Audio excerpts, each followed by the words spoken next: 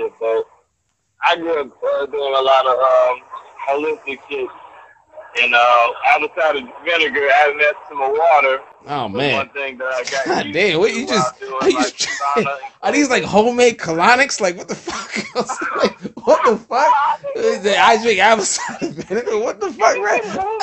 Yeah, nah, man. Like I can't do that because my honest to be honest with you, the kombucha shit is just like yo. Like this is the shit that's gonna clean you out because it give you instant diarrhea, nigga. Once this shit get in you and your stomach start gurgling, like you know, I gotta go, nigga. Like it's like that's what I feel like they really marketing. Like this is just really just a colon cleanser, and like they try to act like it's something else, bro. Like that's how it's cleaning you out. You grew up with homemade colonics. Yeah, man. Like that's all that shit is, nigga.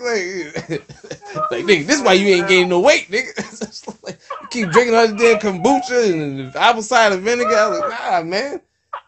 You supposed to clean shit with that stuff, man. You ain't supposed to drink it. You killing me.